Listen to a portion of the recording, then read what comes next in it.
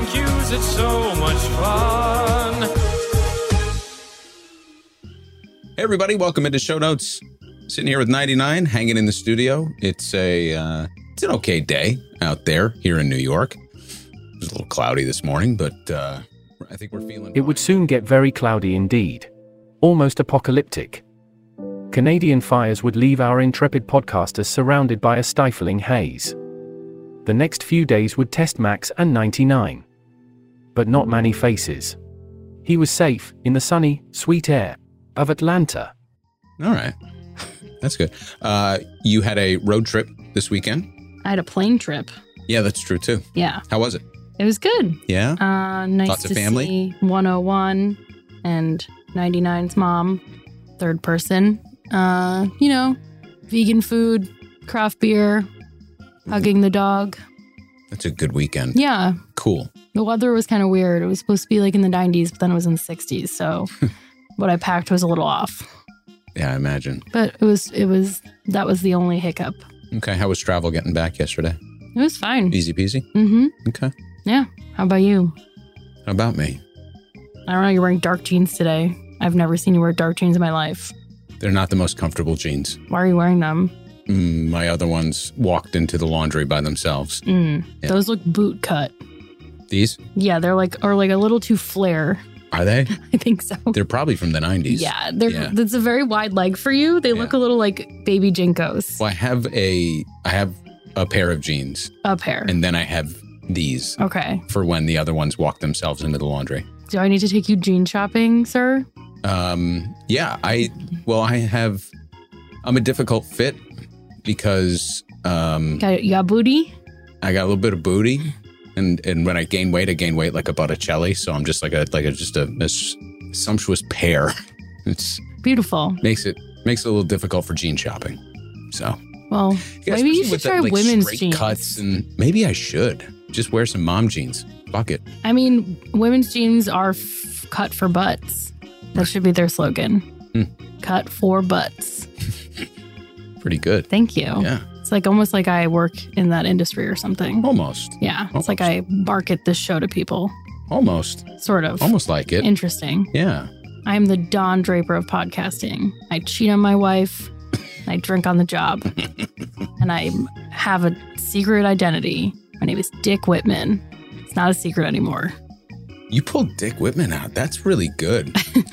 I don't think I could have pulled that out right away. Wow, well done. Thanks. I'm a Peggy gal, even though I can't talk about it. But that scene of her at the end with the box and a cigarette in her mouth, and she's like, fuck all these men.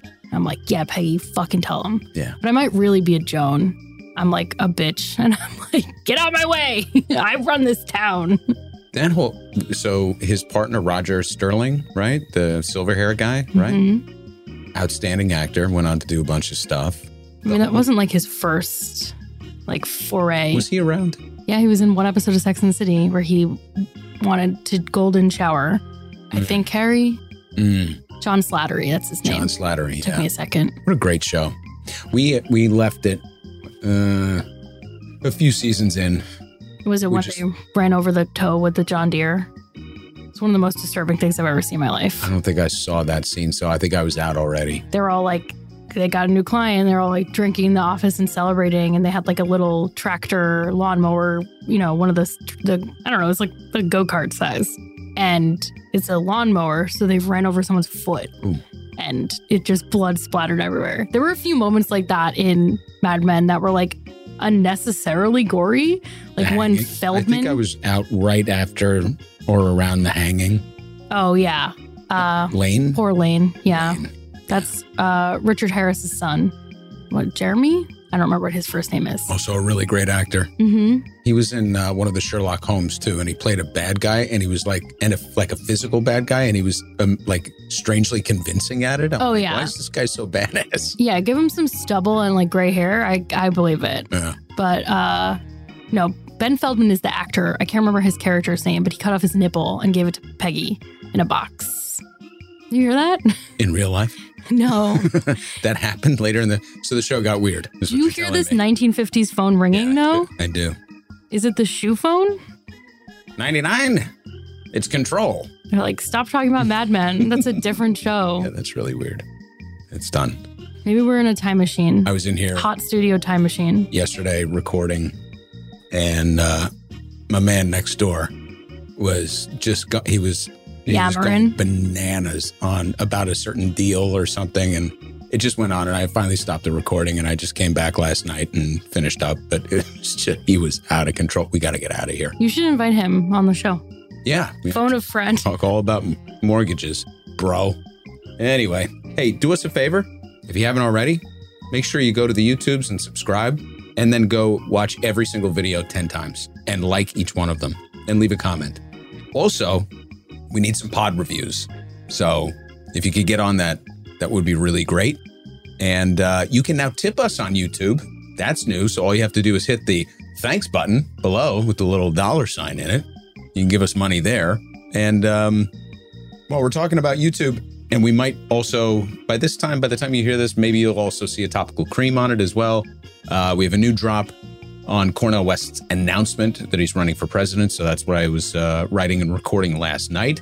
Love Cornel West. He is, he's a national treasure. He's one of our Was he in great, National Treasure? And he's in National Treasure. Which, one or two? Two. Yeah, what part? The middle. Okay. So. Was he like Helen Mirren's associate? Yes, that's the guy. Right, of course. So now you can place him. Uh-huh. Mm-hmm. So yeah, he's running for president on the People's Party platform, which is not great for a number of reasons. Why? Not really sure. So one of the things I did not include in that, and maybe we'll get some feedback on it. We actually have a couple pieces of feedback already from YouTube, but when we drop the pod, maybe we'll get some feedback on it. One of the things that I did not include, because I wasn't able to really substantiate this, is I know that the People's Party is somewhat problematic to some people, and the founder of it may also be problematic for different reasons than what I outlined in the show.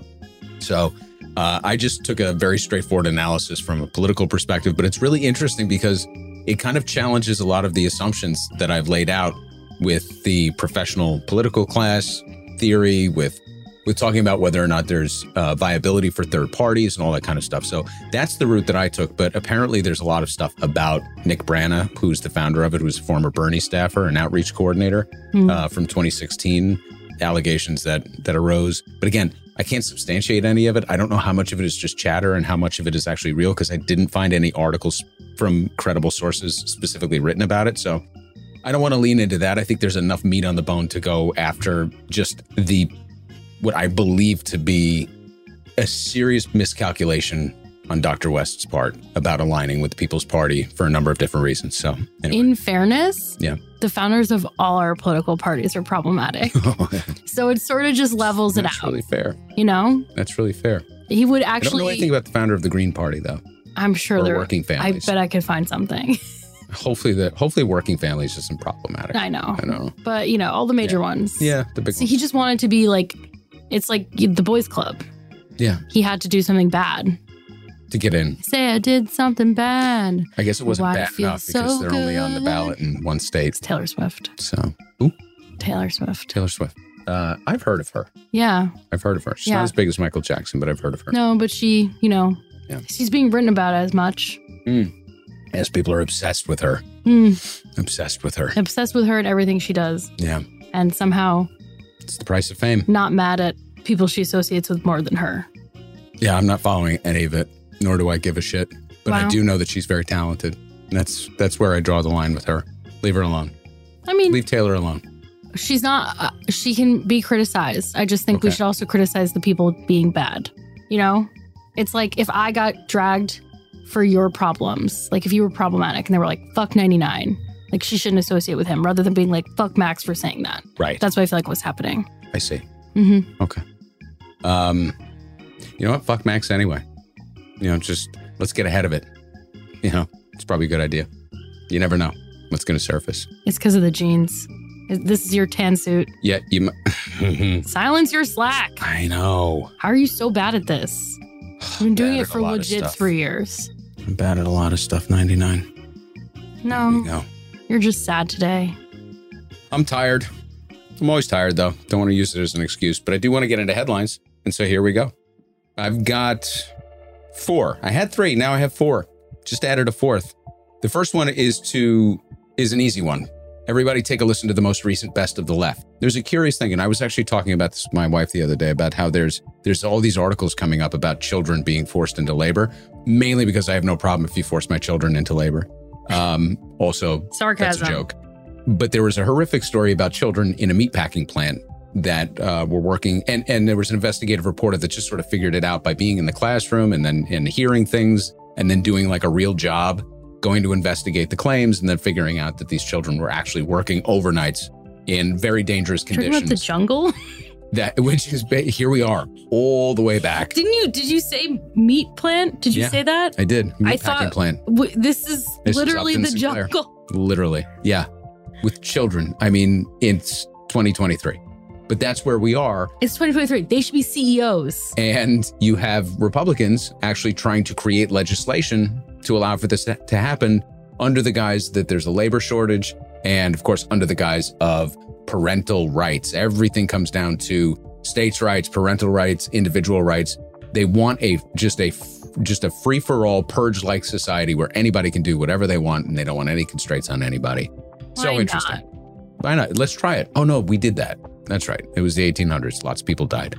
So Best of the Left puts together, as usual, clips from various sources investigating the rise of child labor under the auspices of parental freedom and labor shortages, and how these ideas were just either fabricated or being used to cover for their larger agenda, which is basically just to strip away any protections and to have any oversight or regulations over labor practices in this country. Yay. That is episode 1563. Check it out if you get a chance.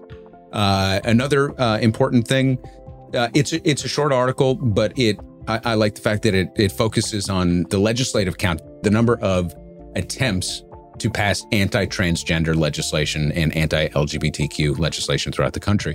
So there's an article in Mother Jones that tracks that legislators in every state have introduced over 550 anti-transgender bills, more than in the past 8 years combined. So this is just in the last year. And nearly 30 of them have been introduced in Congress, and the onslaught includes limits on healthcare access, removing LGBTQ plus materials from schools, banning trans athletes from sports teams, and 72 of these are now law. So we've reached a critical point where now this is getting through the state legislatures. This is more than just model bills being circulated. This is more than just culture wars being played out through the media, all of which is dangerous enough.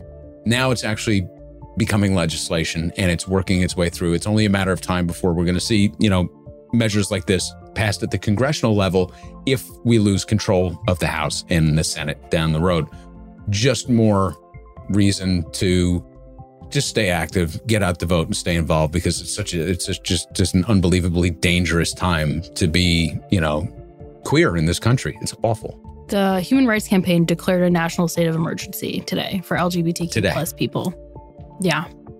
Yeah. It's so, there are no words. Why do people care? Yeah. Why are people so mean?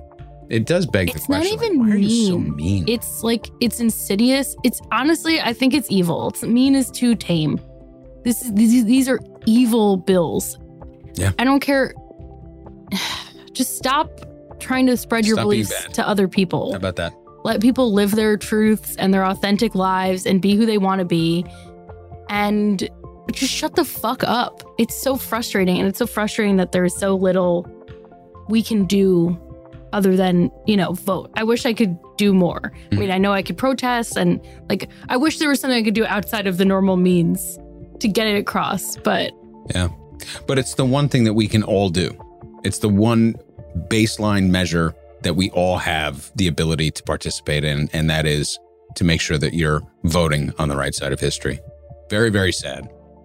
Since we're talking about socialism, by the way, on the pod, and in the middle of this series, or in the beginning of this series, I want to read to you the preface for an upcoming book, or just a piece from the preface of an upcoming book on Leon Trotsky.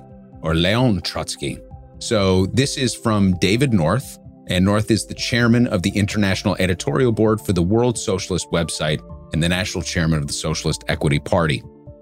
So this is just a little bit. Despite the many years that separate the first and last document, they are connected by a central argument. So we're talking about going through the lifetime of papers from Trotsky. Trotsky was the most significant figure in the history of socialism during the first 4 decades of the 20th century, and his legacy remains the critical and indispensable theoretical and political foundation of the ongoing contemporary struggle for the victory of world socialism. So left a link to the article that has the entire excerpt from the introduction of the book. So check it out if you get a chance, if you're interested in it. It also helps us set the table as we move through the Russian Revolution, which obviously brings Trotsky, front and center. And he's really I find him to be one of the more, or if not most fascinating figures from that period, because he had a turn. He did have his own violent turn at some point, but seeing these brilliant minds try to formulate socialism in an area of the world that they knew it wasn't prepared. And that's where he and Lenin kind of diverged. Obviously, Stalin wound up sending somebody to assassinate Trotsky later, when he was on the run down in South America. But he really has a fascinating legacy. And I would say that his vision of a socialist state taking root in Russia, then becoming the Soviet Union, was probably the closest to the doctrinal version of socialism. So interested to see this upcoming book. We do have another book that we're referencing that's already been published by Trotsky that we're using in our materials. So we'll share that link when we come to it. And the last one that I added, because I just got the email from it, I'm subscribed to Emissions, which is a Substack newsletter from Michael Grunwald. You might recognize him as the author of The New Deal. Ever since doing that, actually, even prior to that, I think that Michael's first book was on the wetlands in Florida. So he's kind of more of an environmental writer and reporter than even a political reporter, but he spent time at Politico, which is when he did New Deal. Since then, he's gone on to basically just craft environmental pieces and writes for a number of different places, but he has his own Substack, and I've left a link to it as well, so you can subscribe to it if you're interested. But he was just picked up in the New York Times op-ed. Going to give you just one brief excerpt so you know what it's about. Super interesting as we continue to talk about climate change, talk about land use, and talk about the future of trying to beat back the IPCC targets. Quote, I'm obsessed with the global land crunch because by 2050, the world is going to need to produce way more food with significantly less land. Biofuels are a fake solution to the fossil fuel problem that can make the food and land problem much harder to solve. The world now uses a landmass larger than California to grow less than 4% of our transportation fuel. We need that land to grow food or store carbon. Instead, land is really good at growing food and storing carbon, but it sucks at growing energy. And fortunately, we have better ways to grow energy. So I think this kind of dovetails into the whole conversation that we'll be continuing to have over the years about the best path forward against climate change in terms of how do we feed the planet, but also how do we move people around. There's a lot of different ways for us to attack this angle, but land use, I think, is probably one of the smartest ways to do it. I think Grunwald is a really, really good writer. He's a really keen mind, so he's probably going to be a great resource for us. But the idea that he makes a point in the article that the amount of acreage required to build a solar farm usually comes under attack. But the amount of energy that's produced by that solar farm, it requires up to like 10 or 20 times more land to get the same output from biofuels. So in equating all these different ways of looking at it, there's more efficient ways to generate energy for the planet and for the growing population. But, I think this is why the South American elections were so important, why it was important for Lula to be reinstated back in Brazil so that we can protect the Amazon. We cannot keep chopping back. We have to focus on biodiversity, and we can't keep chopping back productive land for monocultures, especially if it's going to go for fuel production, because it might be rewarding, financially rewarding for certain countries to do that, but it's literally the most inefficient thing that we can do. So check out Michael Grunwald's piece in the Times. Subscribe to his Substack if you get a chance. It's called Emissions, and I left a link to it. And with that, let's get into emails. Why don't we start with Dan H, and then I'll go back to Bobby. So Dan H. said, great episode this week, keeping us updated on the potential Supreme Court fuckery that may strip Native nations of their sovereignty. The eraser of a people might take one more step in the wrong direction. Ugh. So anyway, in more enjoyable news, I found a new podcast that I wanted to recommend, but it also prompted a question that I thought you'd find interesting. Jeremy Greer is the co-executive director of Liberation in a Generation, LibGen, and was the guest on last week's Pitchfork Economics. Pitchfork Economics. I can say it. Can the economy be liberated? LibGen is well aligned with UNFTR, and they also host a podcast called Racism is Profitable. Something I found interesting that I thought was worthy of an email is that the socioeconomic themes LibGen works on are similar to UNFTR or Pitchfork. Like the wealthy and powerful and using their resources to continue a system of oppression over everyday folks, but LibGen takes an explicitly race-based lens through which they view the conflict. It was fascinating hearing Nick and Goldie talk about inclusive economic growth, and then Jeremy would say yes and then add in the historical racism component that's often left out of our stories of economic inequity. I know you all have done explicit episodes about racism and socioeconomic oppression. I got a Starbucks push notification at the same time, so I'm a hypocrite for not muting my notifications, which led me to not know how to work my mouth. So I know you all have done explicit episodes about racism and socioeconomic oppression, but I'm curious how you feel about LibGen's approach of framing the owner class as primarily exploiting people of color and immigrants versus just exploiting poor and lower class people in general, who are proportionately more likely to be POC. So the podcast Racism is Profitable is not made for someone who looks like me. The hosts state this at the beginning of each episode that it's made by and for folks of color. And I often find myself thinking, well, that doesn't just happen to Black people as I listen to their points. But I also recognize that Black people in the US are arguably the farthest away from socioeconomic justice compared to their peers. Maybe we should be focusing our messaging around folks of color and specifically Black Americans rather than just the have-nots in a general sense. Or could that type of messaging alienate the people we ultimately need in our coalition to make change happen because they will have a similar reaction to me and think, hey, I'm struggling too. It's not just the Black community. So I know that was a long one, but I thought it was a good thought-provoking discussion. It is. And it's multifaceted in a really good way. So again, zoom out for 1 second. When we talk about building a general systems theory for the future of how we can actually operate the planet efficiently and humanely without continuing to cook the planet and allow people die from starvation and hunger and abject poverty. One of the things that has been occurring to me along the way in researching, I would say, old modalities, the isms that have gotten us to this point, whether they unfolded the way they were intended or, even in the most theoretical sense, is that a lot of it is set as a class struggle. And that might not be the most useful lens. For example, when we came into the 20th century, you had people like Dewey and Keynes and Schumpeter that were talking about the evolution of the service class versus the traditional working class and wondering out loud and thinking out loud and theorizing about how this was going to affect class struggle. Because we usually have when we think about it in a theoretical sense, we have kind of this bifurcated lens that it is the wealthy class and then it is just strictly tradespeople. And that's not the global economy. That's not how it's evolved.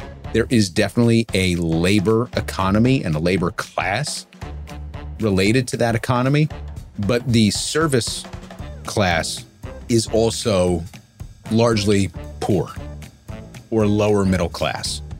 So how do these systems incorporate people like that as well that don't necessarily need to expend their physical labor in the production and value chain of the economy?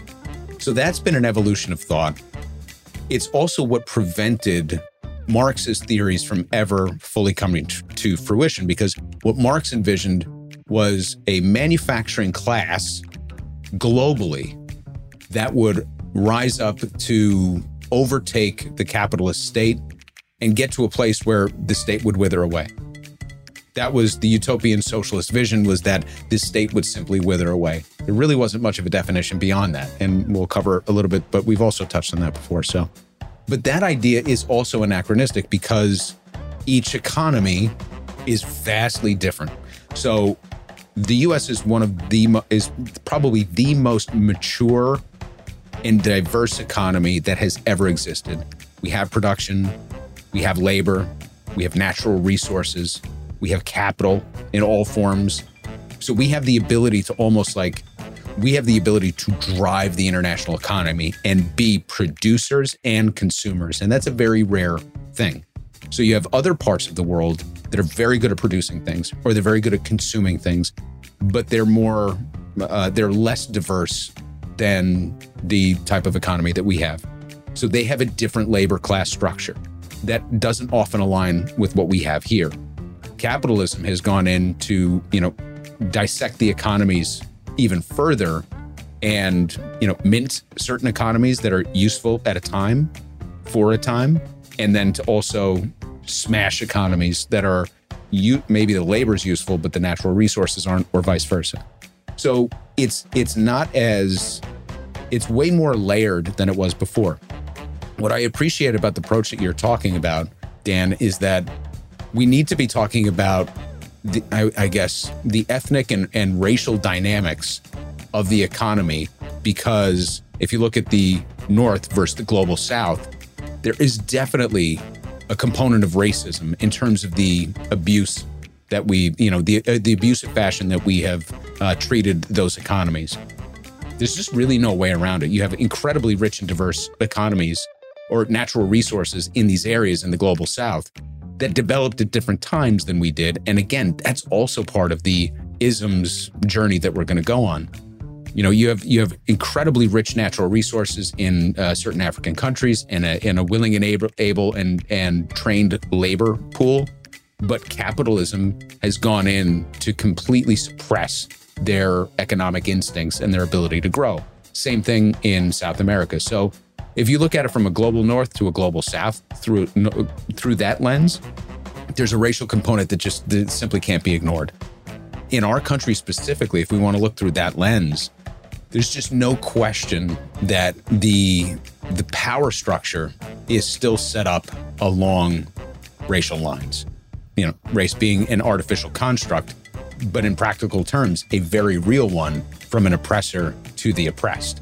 So I think it's like you can't ask people that have this, that are offering this into the general, ecosystem of information to say, maybe you should widen your lens, because their perspective is really important and it's helping the rest of us see things a little bit differently. So it's like our economics of racism episode, but on steroids. And I think it is always good to bring that historical perspective from that specific area into it, just as it's important to bring that from a feminist lens. So it's not going to always be that, but it should always be in terms of power dynamics. And who's the listener that we have that was insistent throughout that we should always explain things through the lens of power dynamics? Because that's really what they're advocating for. It's like, stop talking so much about the racial aspect and the feminist aspect. And, yes, I remember, but right? I don't remember the name off the top of my head.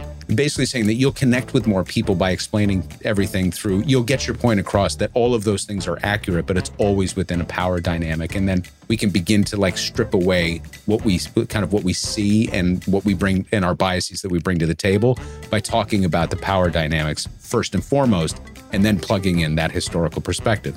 So it's kind of like it's a shift in philosophy that's driving at the same type of thing, but as we've talked about before, but you still have to explain these dynamics in order to understand even that it is about a power structure and a power dynamic, and essentially who holds the capital, who holds the purse strings, and who holds the political power, which is really what it comes down to.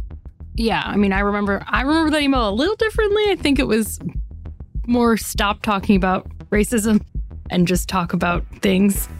So a little different from my memory, but. Well, I took it as you'll connect with more people in your clearly white audience if you don't speak down to them about racism and talk more about power dynamics, and you're able to introduce racism through that lens. Yeah, no, I know. Something like that? It was, yeah, that was just a sidebar. But yeah, I mean, I think I fell on the same kind of place as you. Without all the isms context, but I don't think we can ever ask, this is a podcast by Black people And I don't think that Dan is saying like they should stop talking, like they should stop using that framing. Yeah. So I don't mean that I don't mean to put words in Dan's mouth. And so that's not what I'm saying. But like, obviously they're going to talk about that. And, a podcast about feminism is going to talk about that. And a podcast about Indigenous rights is going to talk about their economic stifling by everything we've ever done. Mm-hmm. That's where I feel like where we are, we try to talk about all of it when we can. So I feel like we're not going to change our framing. And it's a meet people where they are perspective of like, yeah, we want to explain the issues to people. And then, then they move on to the ideal LibGen. It's racism is profitable. Oh, right. Yeah, so like the ideal track would be like, hey, they found us and they listen to economics of racism and they're like, wow, like I didn't know about that. And then they go to subscribe to something like racism is profitable, or they go subscribe to Let's Talk Native. So like, I think we have a good launch pad for those ideas, and it's why we can't always get to everything. And we try to cover as many things that are appropriate as possible. But thankfully we do have other people doing the work of specific causes, or, calling racism a cause sounds like pejorative, like one of your little causes, right. But you know what I mean? But a significant lens, for sure. Yeah. So one that can't be ignored. So, but Dan, I think it's natural. I definitely, especially in our like the Grand Alliance episode. Yep. But like, there were definitely times in there where there were things where I'd be like, well, this actually, happened to Jews, but I felt that way too. Sometimes I think you have that natural like, hey, and then you go, wait, let me think. So I think there's a normal like self-preservation or like wanting to be relevant, or, not in a bad way or just like relating. Hey, this also happened to me. But then the, progressive person in you clearly goes, wait a second. That's not unique to your class. Yeah, it's not it's not a cool thought to have or something. So what I'm trying to figure out as we go through again, pairing up the old systems to what the new systems could be is the idea of class, because it typically you want a caste system, right? Yeah, caste would be so much more efficient. Everybody just knows where they stand, right? And then we could do it by shade, right? I can't even. It's too much. Too edgelord. The idea of class and kind of wrapping our minds around what that looks like in a new systems theory. A productive class that's part of the economy. Again, how do you value somebody's contribution to it? What does working class even mean? Like, I've been actually struggling over the last several months to even write the working class, because I'm not even sure that that's a really good moniker anymore. You'll hear Marxists use it a lot. You'll hear, Rick Wolff use it a lot, talking about the working class, but it's like, to me, that kind of invokes something a little bit different and anachronistic that talks about like an older society, but you don't want to say like, oh, I'm part of the service class.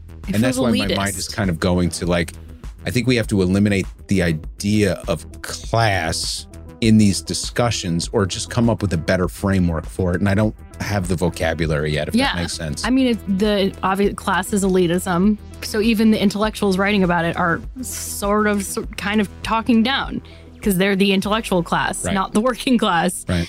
So what does it mean to be, blue collar, white collar, all of those dichotomies? I don't have an answer for it. Yeah, and the problem with assigning these type of labels is that it automatically invokes whatever your judgment is about that type of label. So when you talk about like, oh, the working class or laborers, like right away you bring your own personal biases to it, instead of us like coming up with kind of a better language for where people exist in a society, and economically how we want people to thrive, how we want their contributions valued, and then who should be taken care of. And everyone should have to wear Post-it on their head with their bank balance.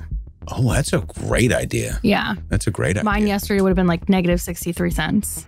When's payday? Tomorrow? Okay. All right. There you go. So, I don't think I would be placed highly in the class system. See, now, the reason I think that that's slightly misleading is that I would have a positive note. But if you talked about assets, what's your net worth? Then I'd have a negative net worth because of all my debt. Oh, my net worth, yeah. Right? You think that my bank balance isn't the only thing that'd be negative. Right. I have no assets. I don't even have my own car. I lease it. You lease that thing? Oh, yeah. You do? I don't believe in buying cars. She has a Ferrari, so I absolutely I'm a little suspect do. about this. I just don't By the way, believe. it's vintage, and I don't even know where you lease a vintage Ferrari. Vintage are us. Hmm. Yeah, that's why my bank balance was negative. My $6,000 payment, it hit, and I was like, fuck. Bi-weekly, right? Yeah, of course. I don't believe in buying cars. I want a new car every 3 years. Go sell my old one, and that way I don't have to deal with the maintenance. Sorry, car culture people. Just kidding. I mean, not kidding. I own my car. Is it worse for the environment that I keep leasing them? Someone's buying them, right? Oh, God. I'm getting canceled. I don't know. But I know who does know. Dan H. Dan H. Is it Dan H? Or Dan M. We have like 18 Dans. We're going to have to give you all nicknames. Car Dan. Car Dan. Auto Dan. Yeah. Auto Dan knows. I think, what happened to Derek Auto R? Dan just wants us all the fuck off the roads. Derek R. He loved car stuff too. He was, I think, the first one to mention it. Was he the first car fucker? I think so. Okay, I don't like Auto that fucker? because it makes me think they're putting their dicks in the tailpipe. Tell me your mind doesn't go there. It didn't, but now it only will. So, auto fucker? Is that No, they're transfer fucker? Right away, demonetized. yeah. I think you got into Joe Rogan territory for a second. Yeah, tell me if that's bad, and I probably still won't buy my car because I don't have the money for it to the maintenance. I'm the annoying person that drives the same car for 10 years. And can I tell them what kind of car it is? I think you can. It makes people, it's so funny, the reaction that people, today, a family member texted me to make fun of my car. I think we should not tell them and ask people to guess. What kind of car do you think I drive? And you can guess my car too. I guarantee you won't get it.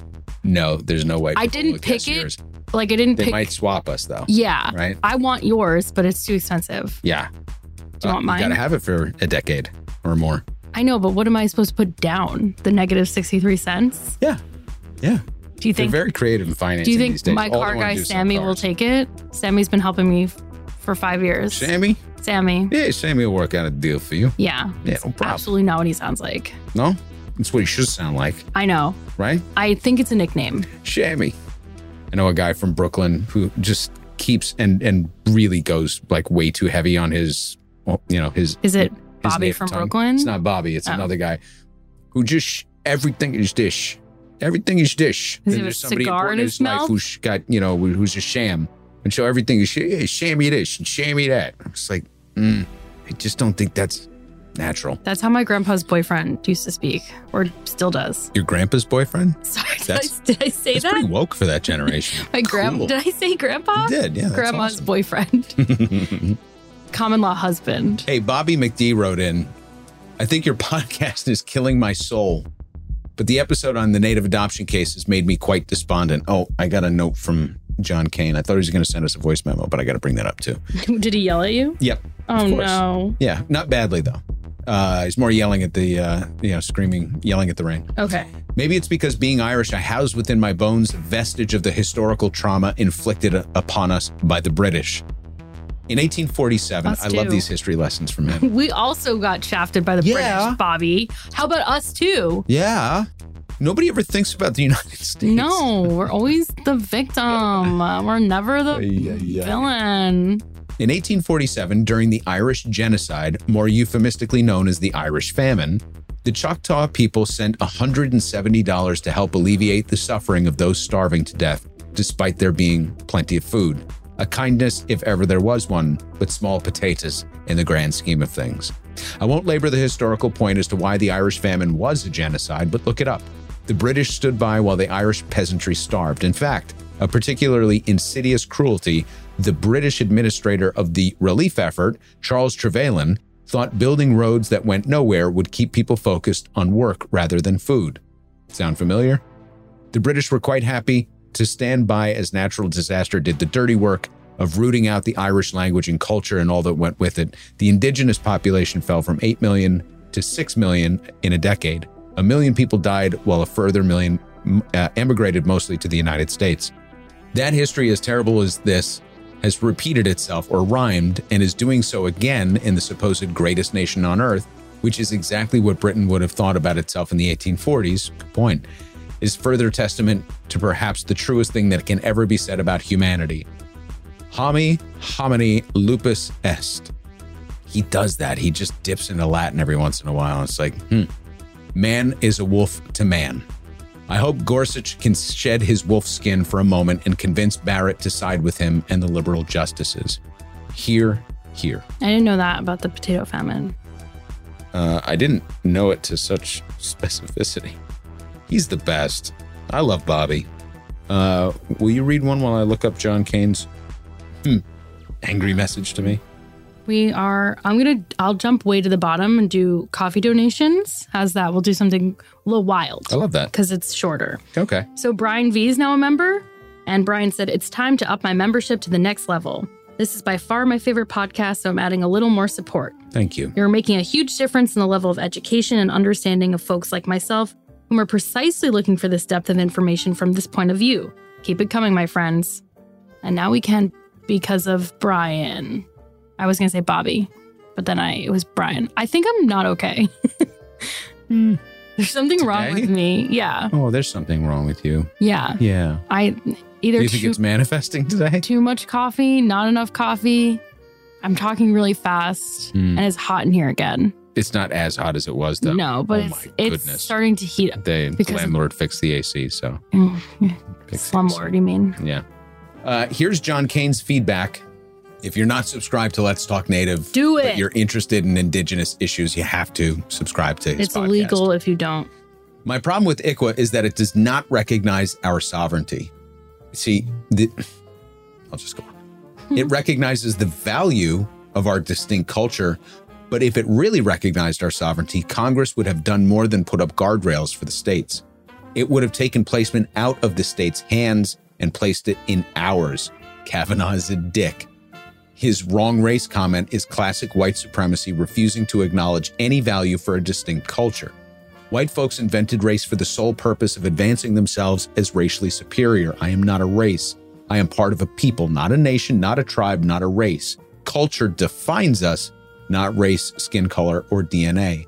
And please, the plenary powers doctrine is completely born out of the U.S. Commerce Clause and says that Congress shall have the power to regulate commerce with foreign nations and among several states and with the Indian tribes. It doesn't even say of Indian tribes. In fact, it says nothing about Congress having plenary powers over all things, quote, Indian. Deducing plenary powers from this is like saying Congress has power over all foreign nations. So let me just stop there quickly. The deduction there is not even a deduction. It's just explicit that part of the argument that they had to address, because it's actually part of the plaintiff's case, is talking about plenary powers. And with respect to that, the plenary powers in terms of commerce is nation to nation. So at least in that, it presupposes that the Indian nations themselves are sovereign nations. So I'm not sure. It's not saying that they have power over it. They have power to negotiate. In this case, it would be treaties. Well, in any case, it would be treaties, but it would be trade agreements. It would be whatever type of agreements they have. I don't think that anyone was saying that the plenary powers are specific power over it with, except to say that they have the whatever. The fact that we have to argue that Congress has authority over us is just pathetic. U.S. Constitution claims no authority over us. It didn't even enumerate for us any representation in their government. A strict reading of the Constitution leaves our absolute sovereignty intact. The biggest risk the Burkine case represents is this court determining that we are all just non-white U.S. citizens. It's a great point. Just tiny, indistinguishable race of Americans. He goes on in a subsequent test. I'm not saying ICWA didn't help stop the flow of children to residential schools and white families, but it failed to give us ultimate say over our own children. The states and the white courts still had held that.